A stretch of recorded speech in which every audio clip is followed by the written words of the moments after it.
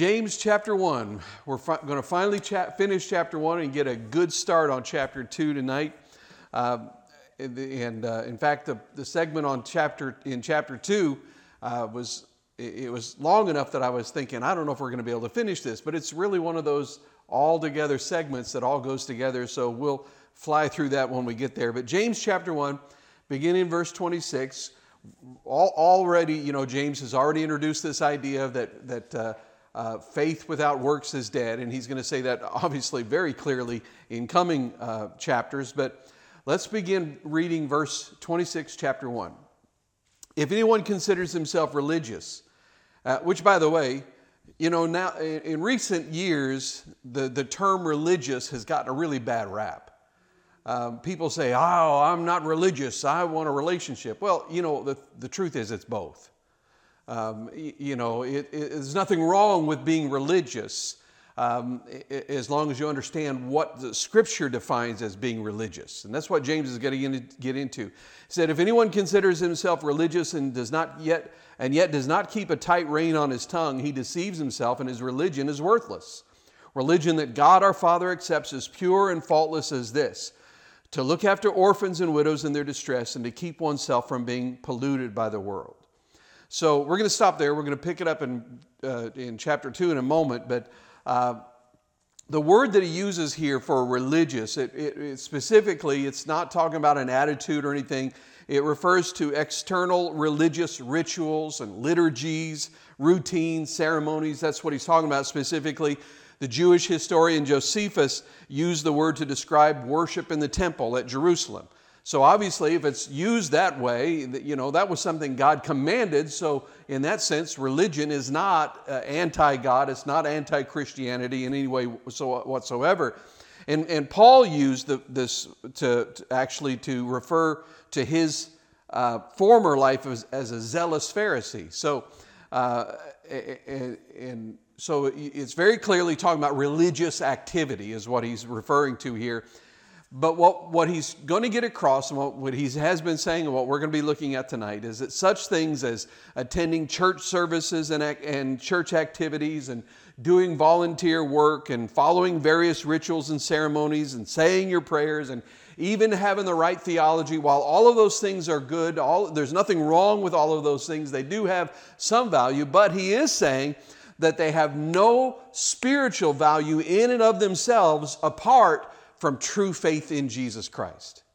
You can do all the right things, but if you don't have faith, then they're meaningless. So you can see how James is really kind of approaching this from both sides because he's saying if you have faith but don't have works, then the faith is dead. But he says if you have the works but don't really have the faith, then that's worthless, that's meaningless. And a person trusting in outward things will sooner or later expose his or her faithlessness with their mouth. That's what the reason for this is, because we as human beings, we do not have the power, the inward power, to bridle our own tongue. James talks about it. He's going to talk about it a little bit later. We're going to get to that. We're going to deal with the tongue a little more in depth in a later part of the book of James, which is always, like I said in the intro, when you start talking about this, you're either saying amen or ouch. There's nothing in between when you start talking about the tongue. But we don't have the power to bridle the tongue. And James later on says no man can control the tongue. The reality is that a corrupt and unholy heart will eventually be exposed by a corrupt and unholy speech. Jesus put it this way. We all know, and James and Jesus' teachings parallel very closely, but this is what Jesus said. Talking to the Pharisees, he said, "You brood of vipers, how can you who are evil say anything good? For out of the overflow of the heart, the mouth speaks." So you can fake it for a long time. You can go to church and say the right things and do the right things and say, I believe the right things. But if you don't truly have faith in Christ, then what's really inside will eventually bubble out of the mouth. Because what's in your heart will eventually come out and you'll say those things. So the tongue is an indicator of this true spirituality. Now, I want to be clear. It is not the only indicator of true spirituality, but I also believe it is one of the most reliable. And it's not just saying, I want to be clear about this, because it's not just, when you're talking about the tongue and being an indicator of what's in the heart, it's not just what we think of when we think about the problems with our tongue, of outbursts of anger or lies, but also things like gossip.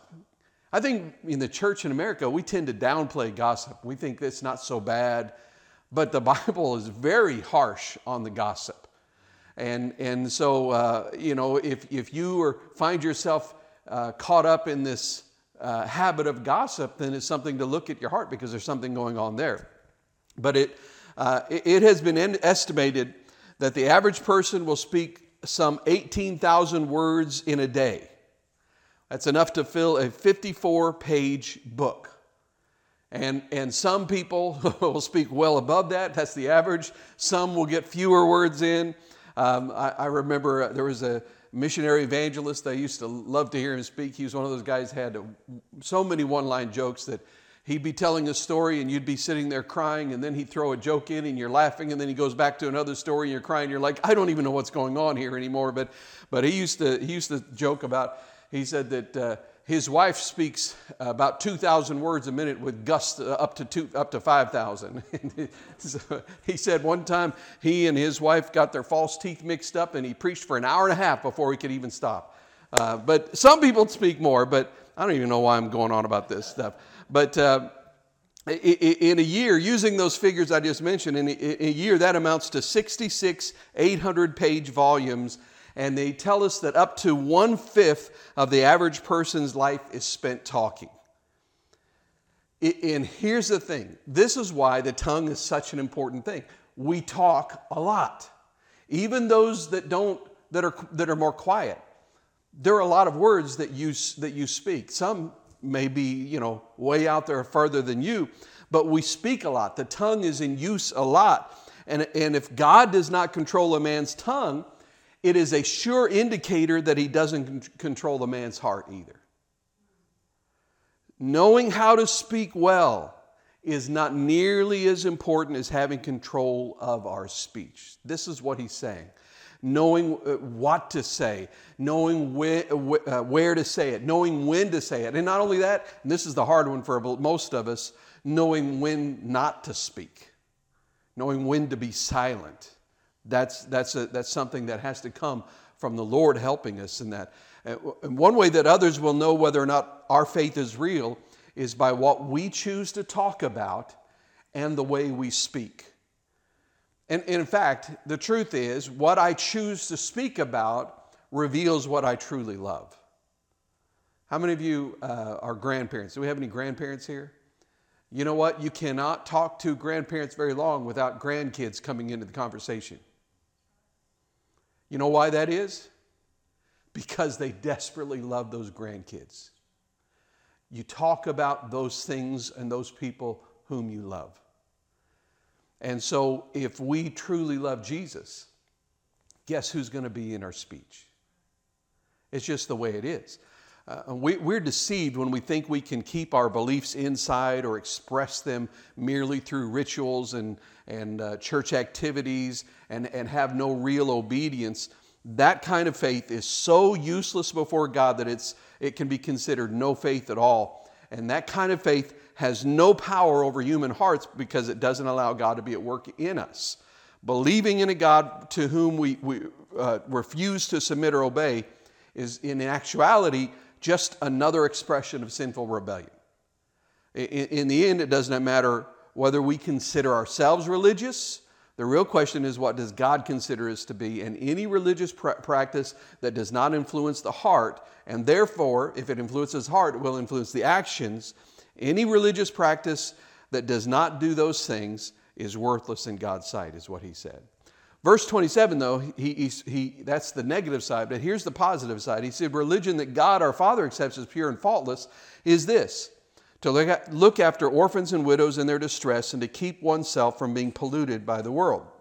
Now, James turns to a relationship where God is now allowed to direct the terms of the behavior. So he's talking about false religion. Now he's talking about good, pure, true religion. And the genuineness of anyone's faith is not determined by his or her own qualifications or standards, but by God's qualifications and standards. And one of the things we learn here from what James is saying is that acceptable religion, true faith, is actually very practical. It's not just up in the sky, pie in the sky kind of thing. It's very practical. And outward rituals cannot substitute for outward righteousness. Church services cannot substitute for our service to God.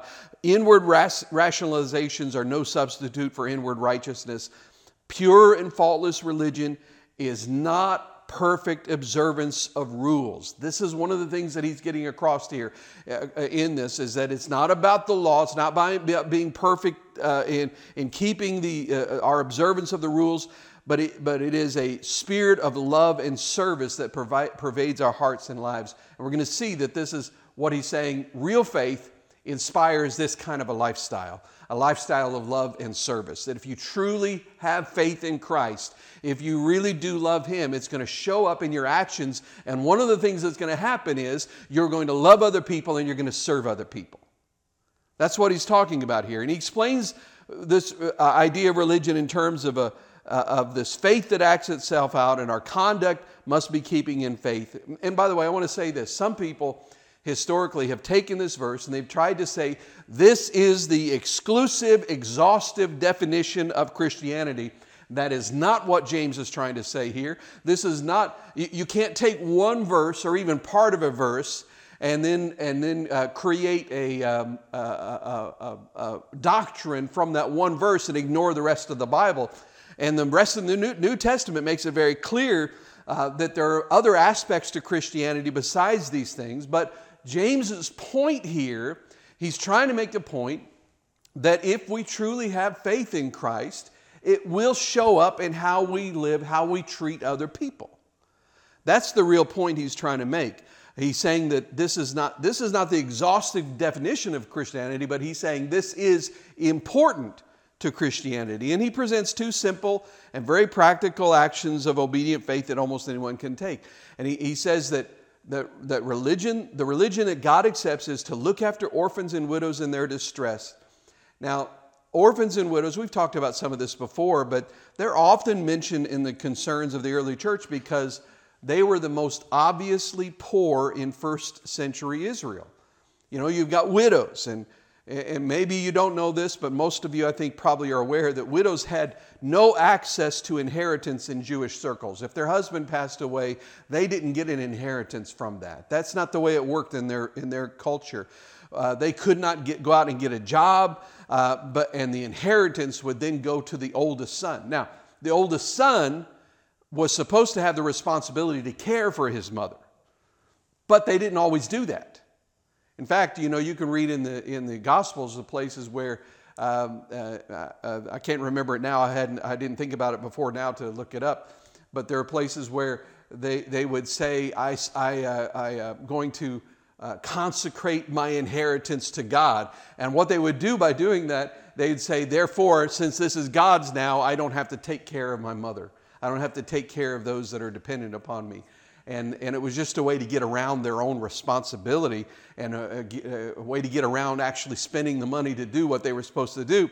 But a widow if they had no family member who was willing to care for them, they were reduced to begging or maybe selling themselves as a servant or just starving. That was really their only options. And then, of course, the plight of orphans is a little more obvious to us, because if a child's parent died, they were completely helpless to fend for themselves, and in both cases, there was no life insurance policies. There were no welfare programs to support these people.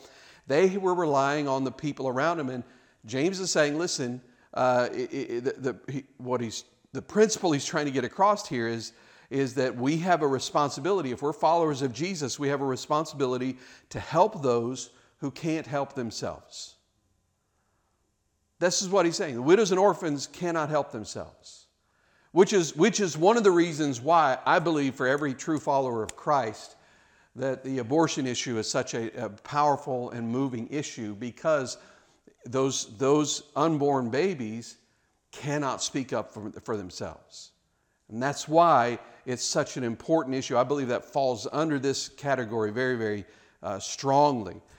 And so when we give with no hope of receiving anything in return, then we show what it really means to serve others. And we really reflect the heart of God. Because, listen, He has given us everything, hasn't He? Everything. And what do we have to offer Him that is of any value to Him? I mean, we're of value to Him, but there's nothing that He needs from me. He is self-sustaining. He doesn't need anything. He's God. By definition, He doesn't need anything. And yet He gives. So when we give in this way, these are the moments where we most reflect the heart of God to the world around us. Now, the thing is, looking after hurting people is stressful and inconvenient work. How many of you have noticed that people in need don't seem to work around your schedule? They just don't. Because problems arise and crises arise, you don't look at your calendar and say, 6 o'clock Friday evening, there's a crisis coming. No, it's going to be inconvenient, it's going to be stressful, and yet this is how we're to be involved in offering ourselves to people. So, but then the other part of that definition that he said there, he says religion that God accepts also includes keeping oneself from being polluted by the world. Now, this has to do more with holiness. And this is where, when we start talking about holiness, it's a situation where many people in the past have abused this idea of holiness, and they've tried to make holiness something that you put on the outside and hope that it soaks in slowly or whatever. But it's really more about being polluted on the inside. And when he uses the words, the world there, he's referring to both fallen mankind, but he's also talking about the ungodly spiritual systems of philosophy and morals and values.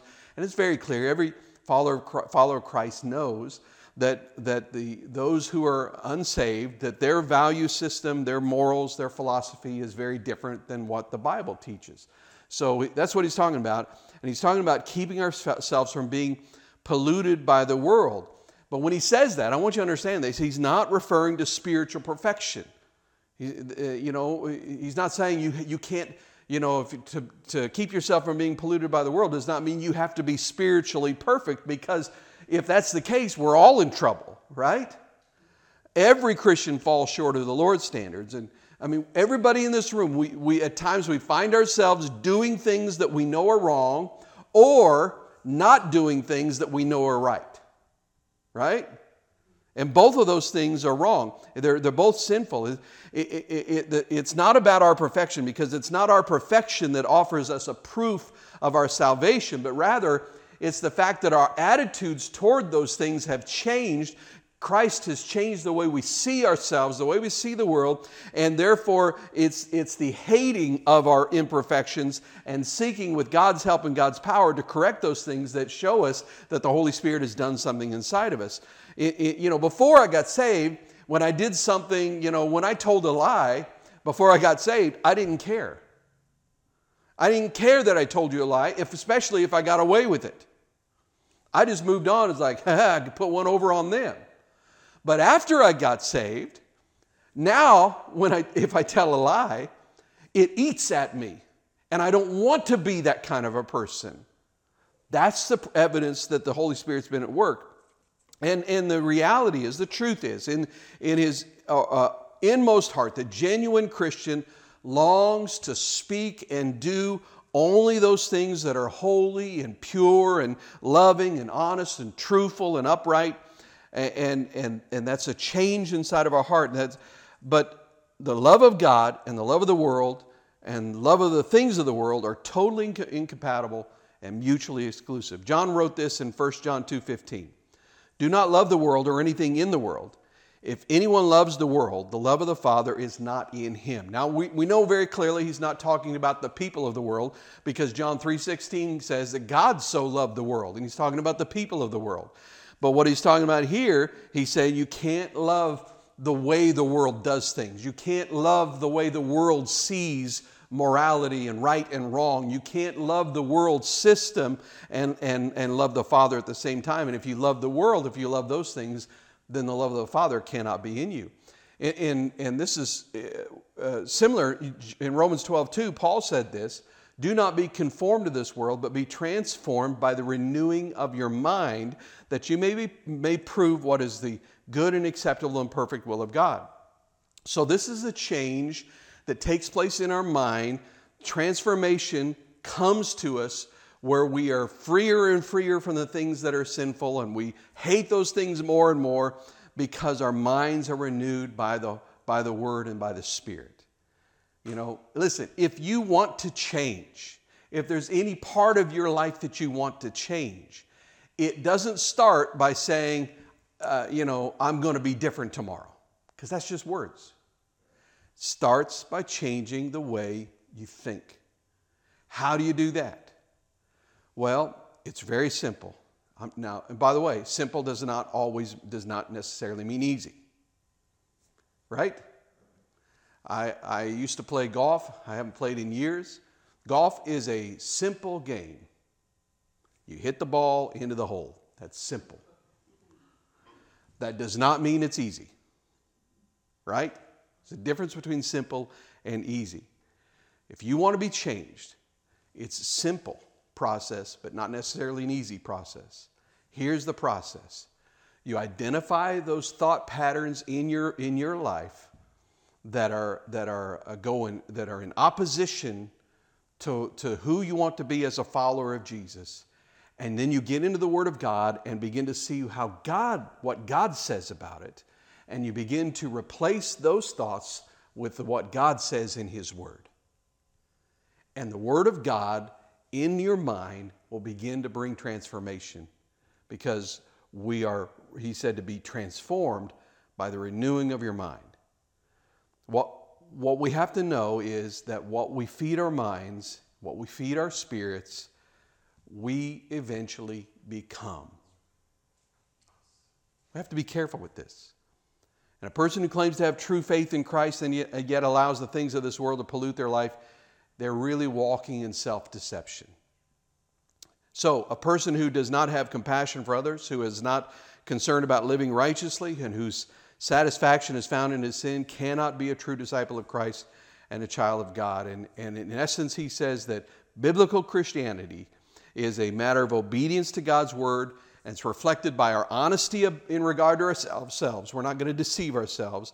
It's reflected by our selflessness in regard to the needs of others. And it's reflected by our uncompromising moral and spiritual stand in regard to the world.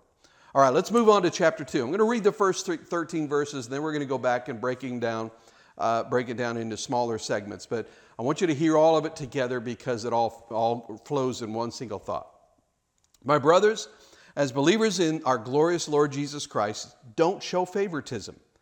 Suppose a man comes into your meeting wearing a gold ring and fine clothes, and a poor man in shabby clothes also comes in. If you show special attention to the man wearing fine clothes and say, "Here's a good seat for you," but you say to the poor man, "You stand there," or "Sit on the floor by my feet," have you not discriminated among yourselves and become judges with evil thoughts?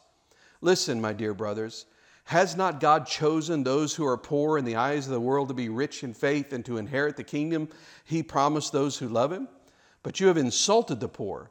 Is it not the rich who are exploiting you?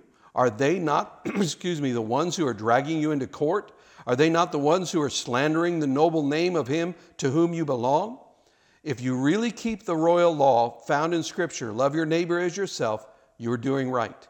But if you show favoritism, you sin and are convicted by the law as lawbreakers. For whoever keeps the whole law and yet stumbles at just one point is guilty of breaking all of it. For He who said, "Do not commit adultery," also said, do not commit murder. If you do not commit adultery, but do commit murder, you have become a lawbreaker.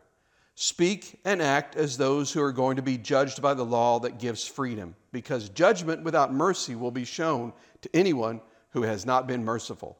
Mercy triumphs over judgment.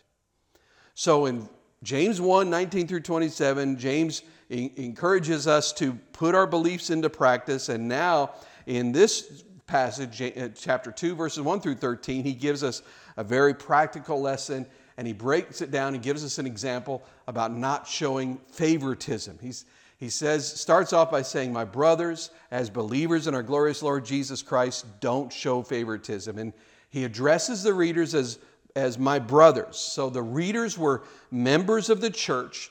They were his dear brothers in the Christian faith. And so James is talking here, he's dealing with a family issue. And he's explaining to them because, and by saying, my brothers, he emphasizes the togetherness of real obedience to Christ. And he appeals to the single fact that binds all of these people together, and that is that they are all believers. So it's significant that he says, my brothers. His reference here is not to common human values or to general goodwill, but it's rather to the strongest bond that the believer can claim, and that is the family relationship of the church. And we can't ever forget that there is a deep relationship in the church. That's what, that's why we're told in other part of Scripture, it says, do not forsake the assembling of yourselves together. And part of the reason for that is because there is such a deep relationship. We are a body. We are a family. When you take one part out, it just isn't right. It's just not right anymore. But because of their shared position as believers, James' readers were to follow the instructions that he was about to give them. So he's saying, okay, now we're all brothers. We're all together. We're all in the family together. We're all in the same body here. So now I'm getting ready to say something to you. You need to follow what I'm saying, because among believers in Christ, there exists a common accountability to God's Word.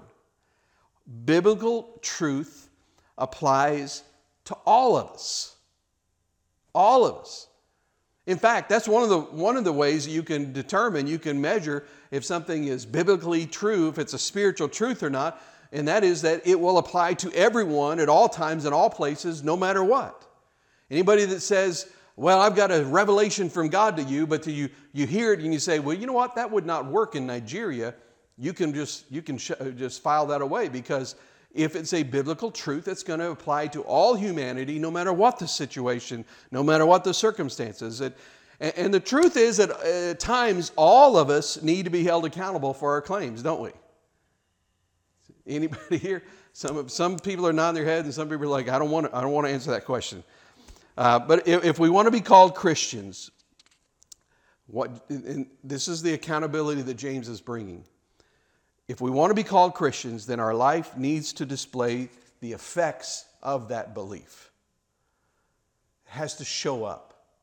I read a story about a man who was working with teenagers who were involved in gangs in one of the high crime areas of New York City, and through his ministry, scores and scores of young people came to a personal faith in Jesus Christ, and they were set free from the slavery of crime and violence. And as this community of faith began to grow, these new Christians began to reach out with love to their former gang members. And whenever one of those tough gang members would profess to receive Jesus Christ as their Lord and Savior, these more mature Christians who had been walking with the Lord for a while they were concerned. They wanted to make sure that they were really sincere about the commitment. And this is what they would say to them. And it may not be theologically perfect, but it gets the idea across. They would look at them and say, don't tell us that you're a Christian. We'll tell you. The whole idea was, in other words, don't merely say you're a Christian, prove it by the way in which you live your life. That's what they were trying to say. Authentic Christianity is not merely a matter of talk, but it must show itself in appropriate action.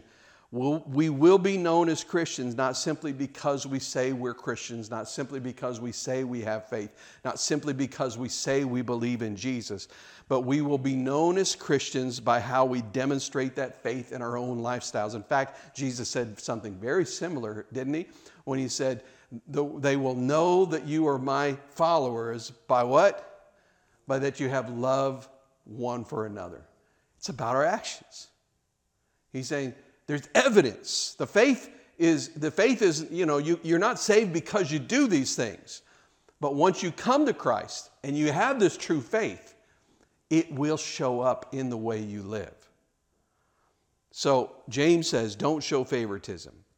Another translation for that would really be, the correct translation would be stop showing favoritism, because the construction of the Greek shows that James was forbidding a practice that was already in progress. So these believers were apparently judging people based only on external things like physical appearance and status and wealth and power.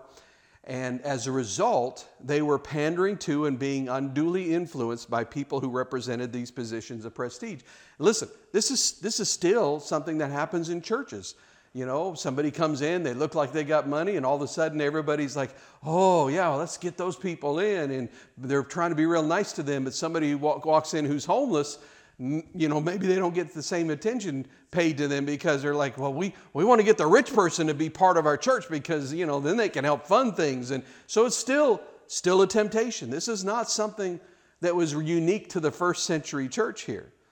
So what's going on here? The Jews had a practice of seating the most important people, judged by their society. They would seat them nearest to the sacred scrolls in the synagogue. And then other people who were considered less important, less significant, they would be seated in the back. Well, this unhealthy practice apparently was still being carried on by some Christians. And so James speaks out against this practice, because here's the thing. It is our relationship with Christ that gives us dignity. It gives us value. It gives us importance. Not our profession, not what we do for a living, not our possessions, how much money we have in the bank. It's the fact that we know Christ. Then he gives us a very real life example. Let's look at verse 2 again. Suppose a man comes into your meeting wearing a gold ring and fine clothes, and a poor man in shabby clothes also comes in. If you show special attention to the man wearing fine clothes and say, here's a good seat for you, but you say to the poor man, you stand there or sit on the floor by my feet, have you not discriminated among yourselves and become judges with evil thoughts? So James launches into this very vivid hypothetical case study. Two men are entering into a meeting, a church meeting, and we can assume that both men were visiting because they're described only by their appearance. So they don't know anything more about them, just what they look like. One man was rich. It was obvious because he had this fine clothing and he has this jewelry on. He's got a ring on, and a ring signified upper class and power. The rings were the same kind of visible status symbols that cars function as today. Today somebody drives up in a beat up, some beat up Kia, from whatever, 1993 beat up Kia. You're not going to be thinking to yourself, ooh, now that's a person with some status. But somebody rolls up in church and parks in a Rolls Royce. You're going to be like, whoa, this is somebody. So cars kind of serve as a status symbol. That's one of the things that houses are kind of the same thing today too. But that's the way rings were. Somebody walks in with this big ring on, suddenly you know, oh man, this person's got some juice. Well, the other man was poor, and he was dressed in shabby clothes. And James makes it clear that the action about to be taken, if not guarded against, will be based entirely on the appearance of these two guests. And the rich man was shown special attention. I mean, he impressed the believers. He was an impressive person, and he became the object of special service and deference. And the rich man was singled out and escorted to a comfortable and favored seat. Then the poor man was treated as inferior. He got standing room only. Hey, stand back in the corner over there. Just get out of the way. Or he was told to find a seat on the floor. There's someplace, you can find someplace to sit down, just whatever.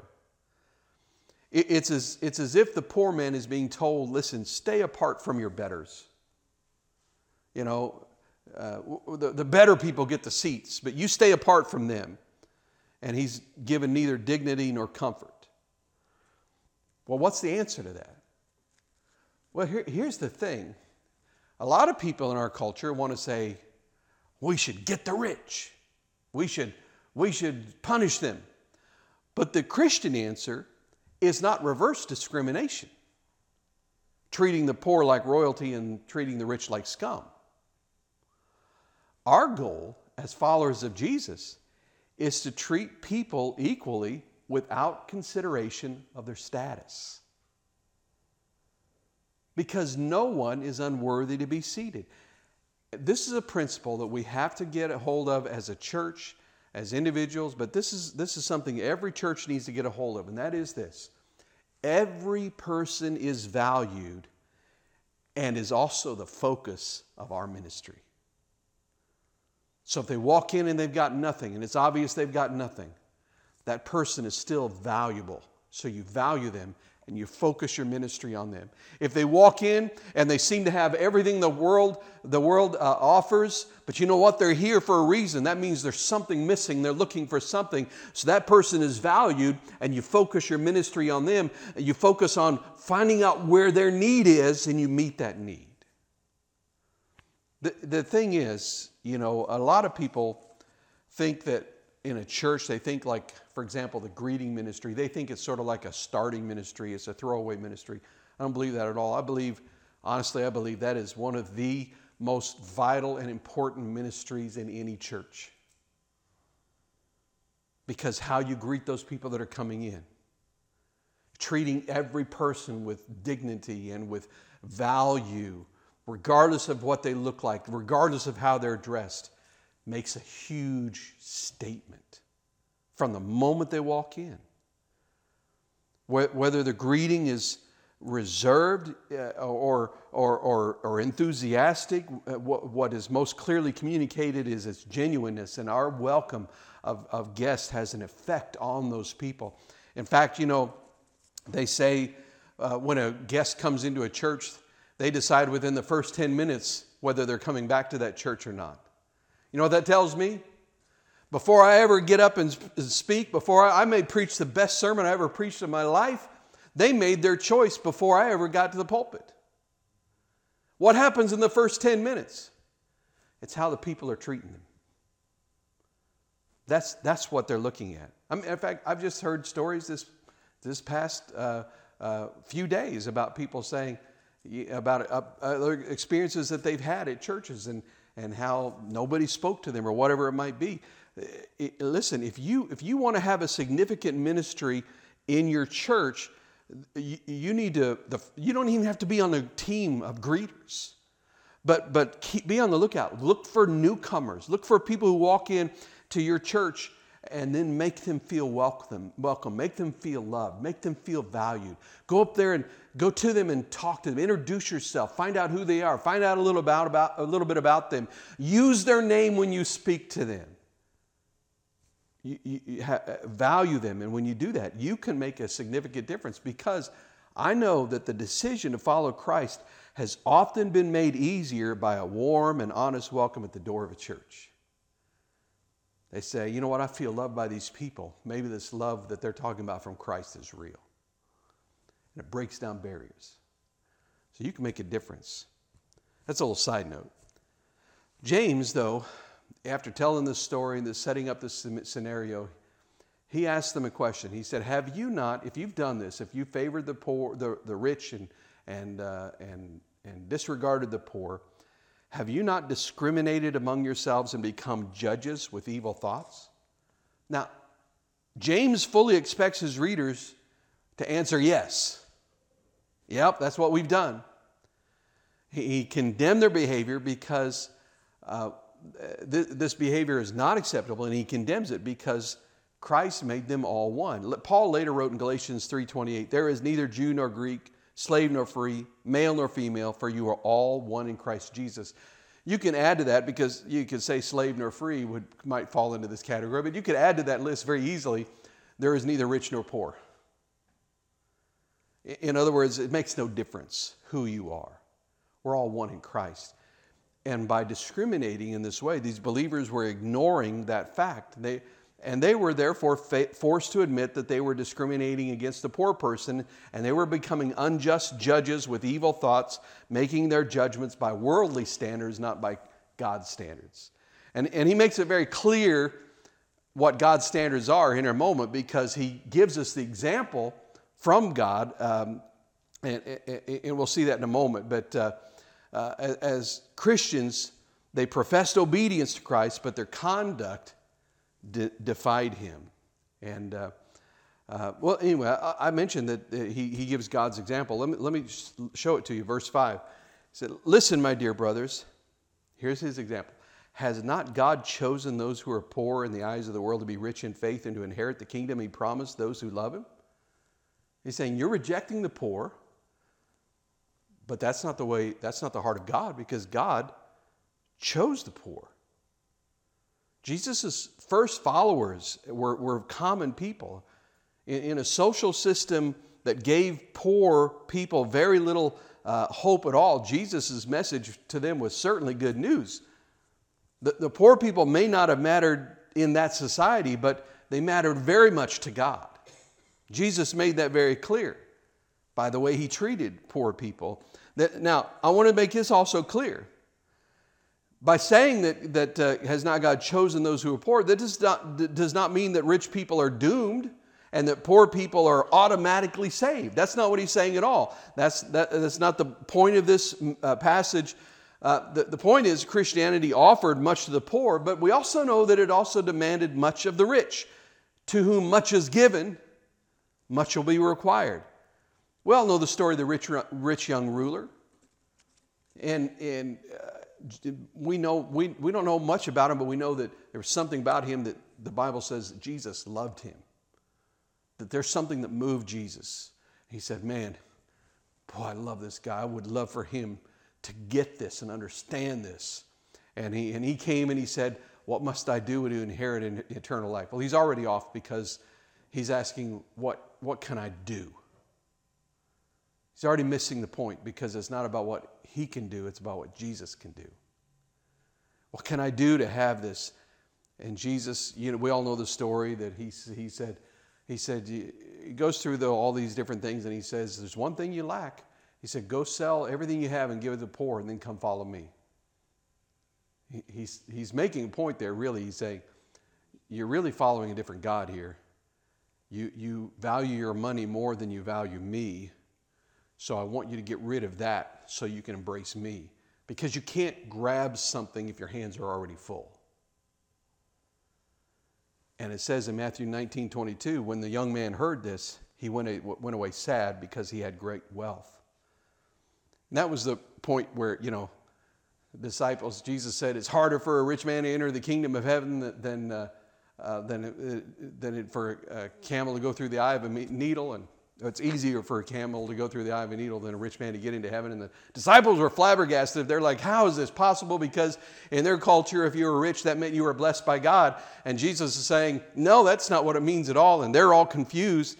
But the point is that Jesus went on and said, hey, it sounds impossible, but with men it is impossible. But with God, all things are possible. In other words, yeah, even the rich can be saved, but it's a harder road for them. Why would it be a harder road for the rich to get saved?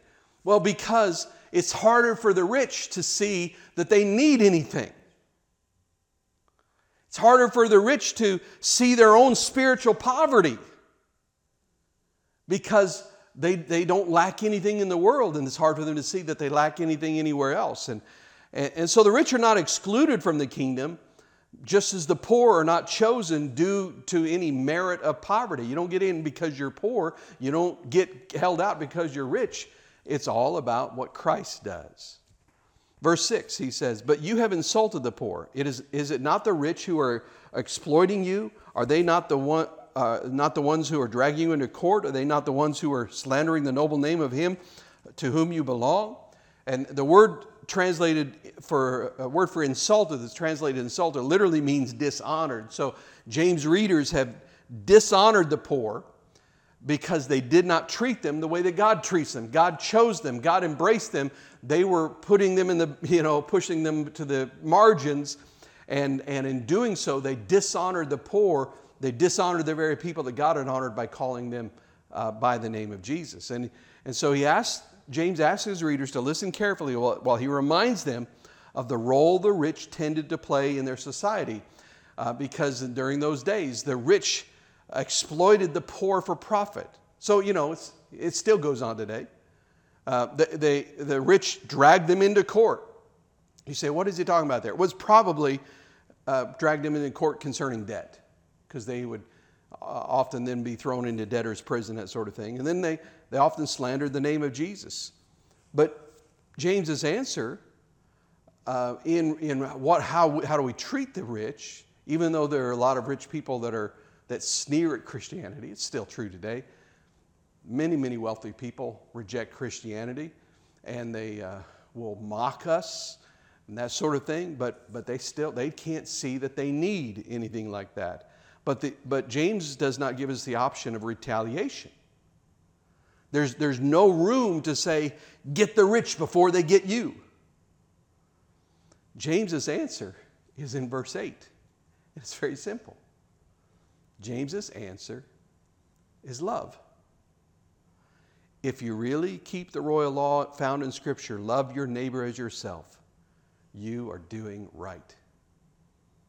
And that doesn't apply to rich or poor. It's to anybody. Love is the source from which our attitudes toward others should flow. We're to show favor. Here's the point he's trying to make. They were showing favoritism to the rich. What James is saying, you need to show favor to everybody. To everybody, whether they're rich or poor. I heard somebody say a long time ago, and once in a while I try to make myself remember it, but if you're like me, I remember something for a while, it rattles around in my brain, then it sort of falls out, and then later I'm like, oh yeah, I forgot about that. But somebody once said this, and I think it's really powerful. The next time you're at Wendy's or Arby's or Walmart or wherever you are, driving down the interstate. I think the Lord threw that one in on me right there just to make me think through this. But when you see somebody, maybe they're not being very nice, maybe they're being rude, maybe they're driving ridiculously bad, whatever it might be, to be able to look at them and say, that's God's favorite. That's one of God's favorite right there. Changes things. We're to be kind, overlooking all the other superficial things. And our attitudes and actions toward others should be guided by love. But look at verse 9. I'm going to try to hurry. I want to get this in. But if you show favoritism, you sin and are convicted by the law as lawbreakers. This is a significant thing that he brings in here, because he's talking about how breaking one part of the law breaks all of it, and helps us understand it. It says, for whoever keeps the whole law and yet stumbles at just one point is guilty of breaking all of it. For he who said, do not commit adultery, also said, do not murder. Now that's significant there. We're going to come back in a minute, because he's tying there breaking one law and not the other. He's saying the problem is that you're offending the one who said both.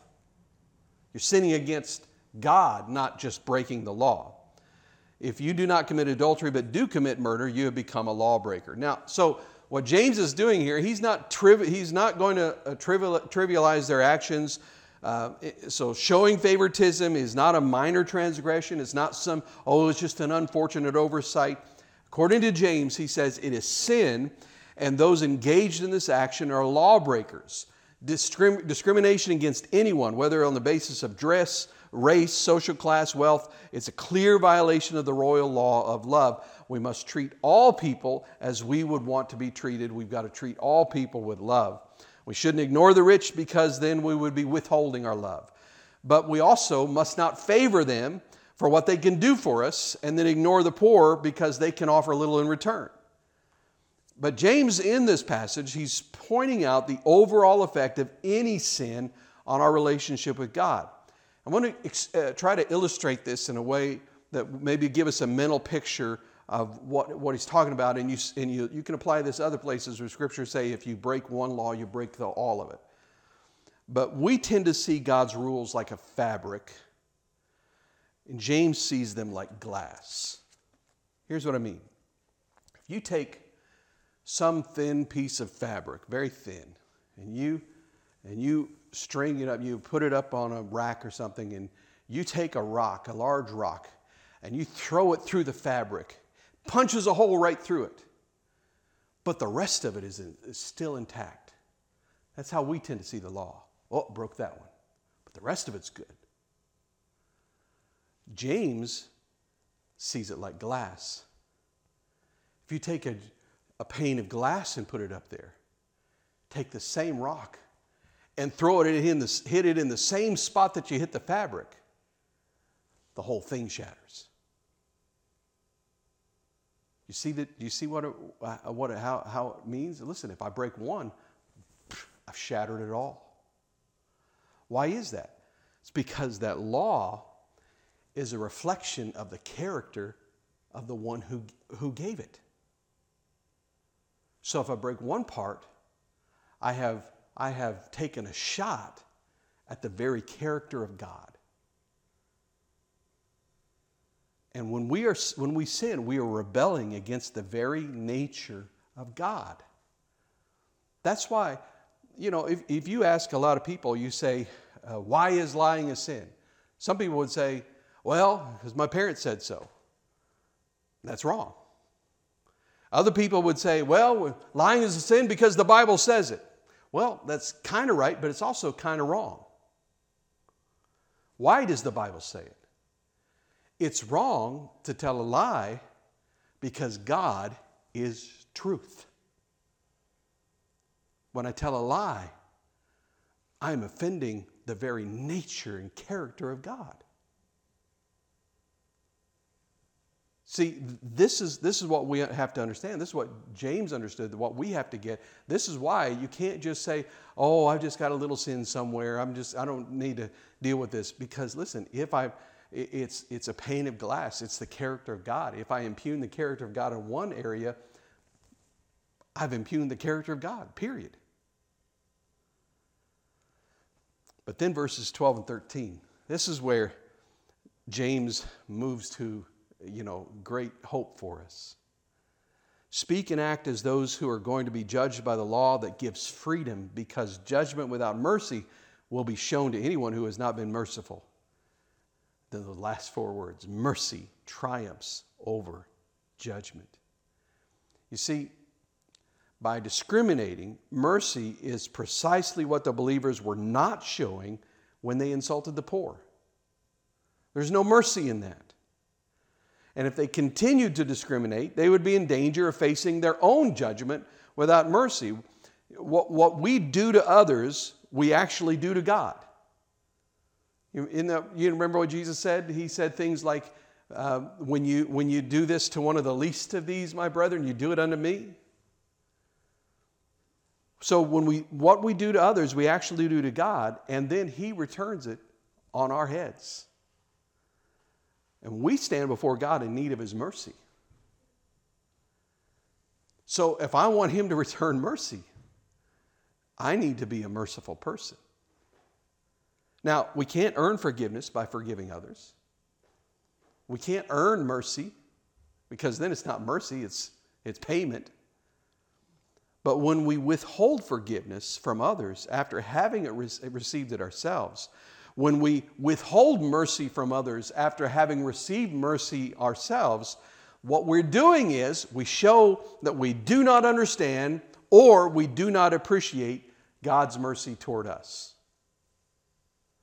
However, our merciful actions are evidence of our relationship with Christ, and it is that relationship that vindicates us. So when I understand the mercy He has shown to me, when I understand that His mercy triumphs over judgment in my life, then I can show that mercy to others. And when I do that, it shows I understand the mercy He's given to me. But when I am unmerciful toward others, then it shows that I don't really get it. I don't really understand. When I don't forgive others, it shows that I don't understand the great debt that I owed Him in the first place. That's the meaning behind the parable that Jesus told about the man who was forgiven a great debt, and then he went out and he, in the great debt, it was like, hundreds of thousands of dollars, something he would never be able to repay in his lifetime. No chance at all of repaying it. And then he goes out and grabs another guy and says, hey, give me that $100 you owe me. And then the guy says to him the very same thing that he said to the other guy who forgave the great debt to him. But he, instead of forgiving the debt, he throws him into prison and he says, no, give me the money now or else. What that shows us is the guy who wouldn't forgive the small debt didn't understand or appreciate the great amount of forgiveness he had already received. Because if he had understood that, he would have looked at the guy and said, man, this is your lucky day. Today I was forgiven hundreds of thousands of dollars of debt. I don't need that $100. Your debt is forgiven, brother. This is what we're talking about here. The mercy we receive, we reflect it by giving it to other people around us. And because of God's character and because of the sacrifice of Jesus on the cross, we know that mercy triumphs over judgment. And because it has done that, mercy has triumphed over judgment in our lives, we can now walk in that. We can live that out. And that very same faith can become reality in the way we treat other people. And I think that's the message that he's trying to get. Next week, we'll get into dead faith. But we're going to stop there for this evening. So why don't you bow your head together with me and let's pray together. Father, we thank you that your mercy triumphs over judgment in our lives. And God, we want to be true followers of Christ. We don't want to be people who favor those who can do things for us more than those who cannot. God, we want to embrace everyone around us equally. We want to honor everyone around us in the best way possible because, Lord, we want to reflect to them, show them the love of Christ, the mercy of Christ, the forgiveness of Christ. We want to show who you are to the world around us. And so, God, I pray that you'd help us. Help us, Lord God, to see people differently. Help us to love people differently. Help the love that you pour into our lives to flow through us, to touch them so that others would see Jesus and they would embrace you, Lord God. And I just thank you for this opportunity that we have. Use us, God, we pray. In the strong name of Jesus, we pray. Amen.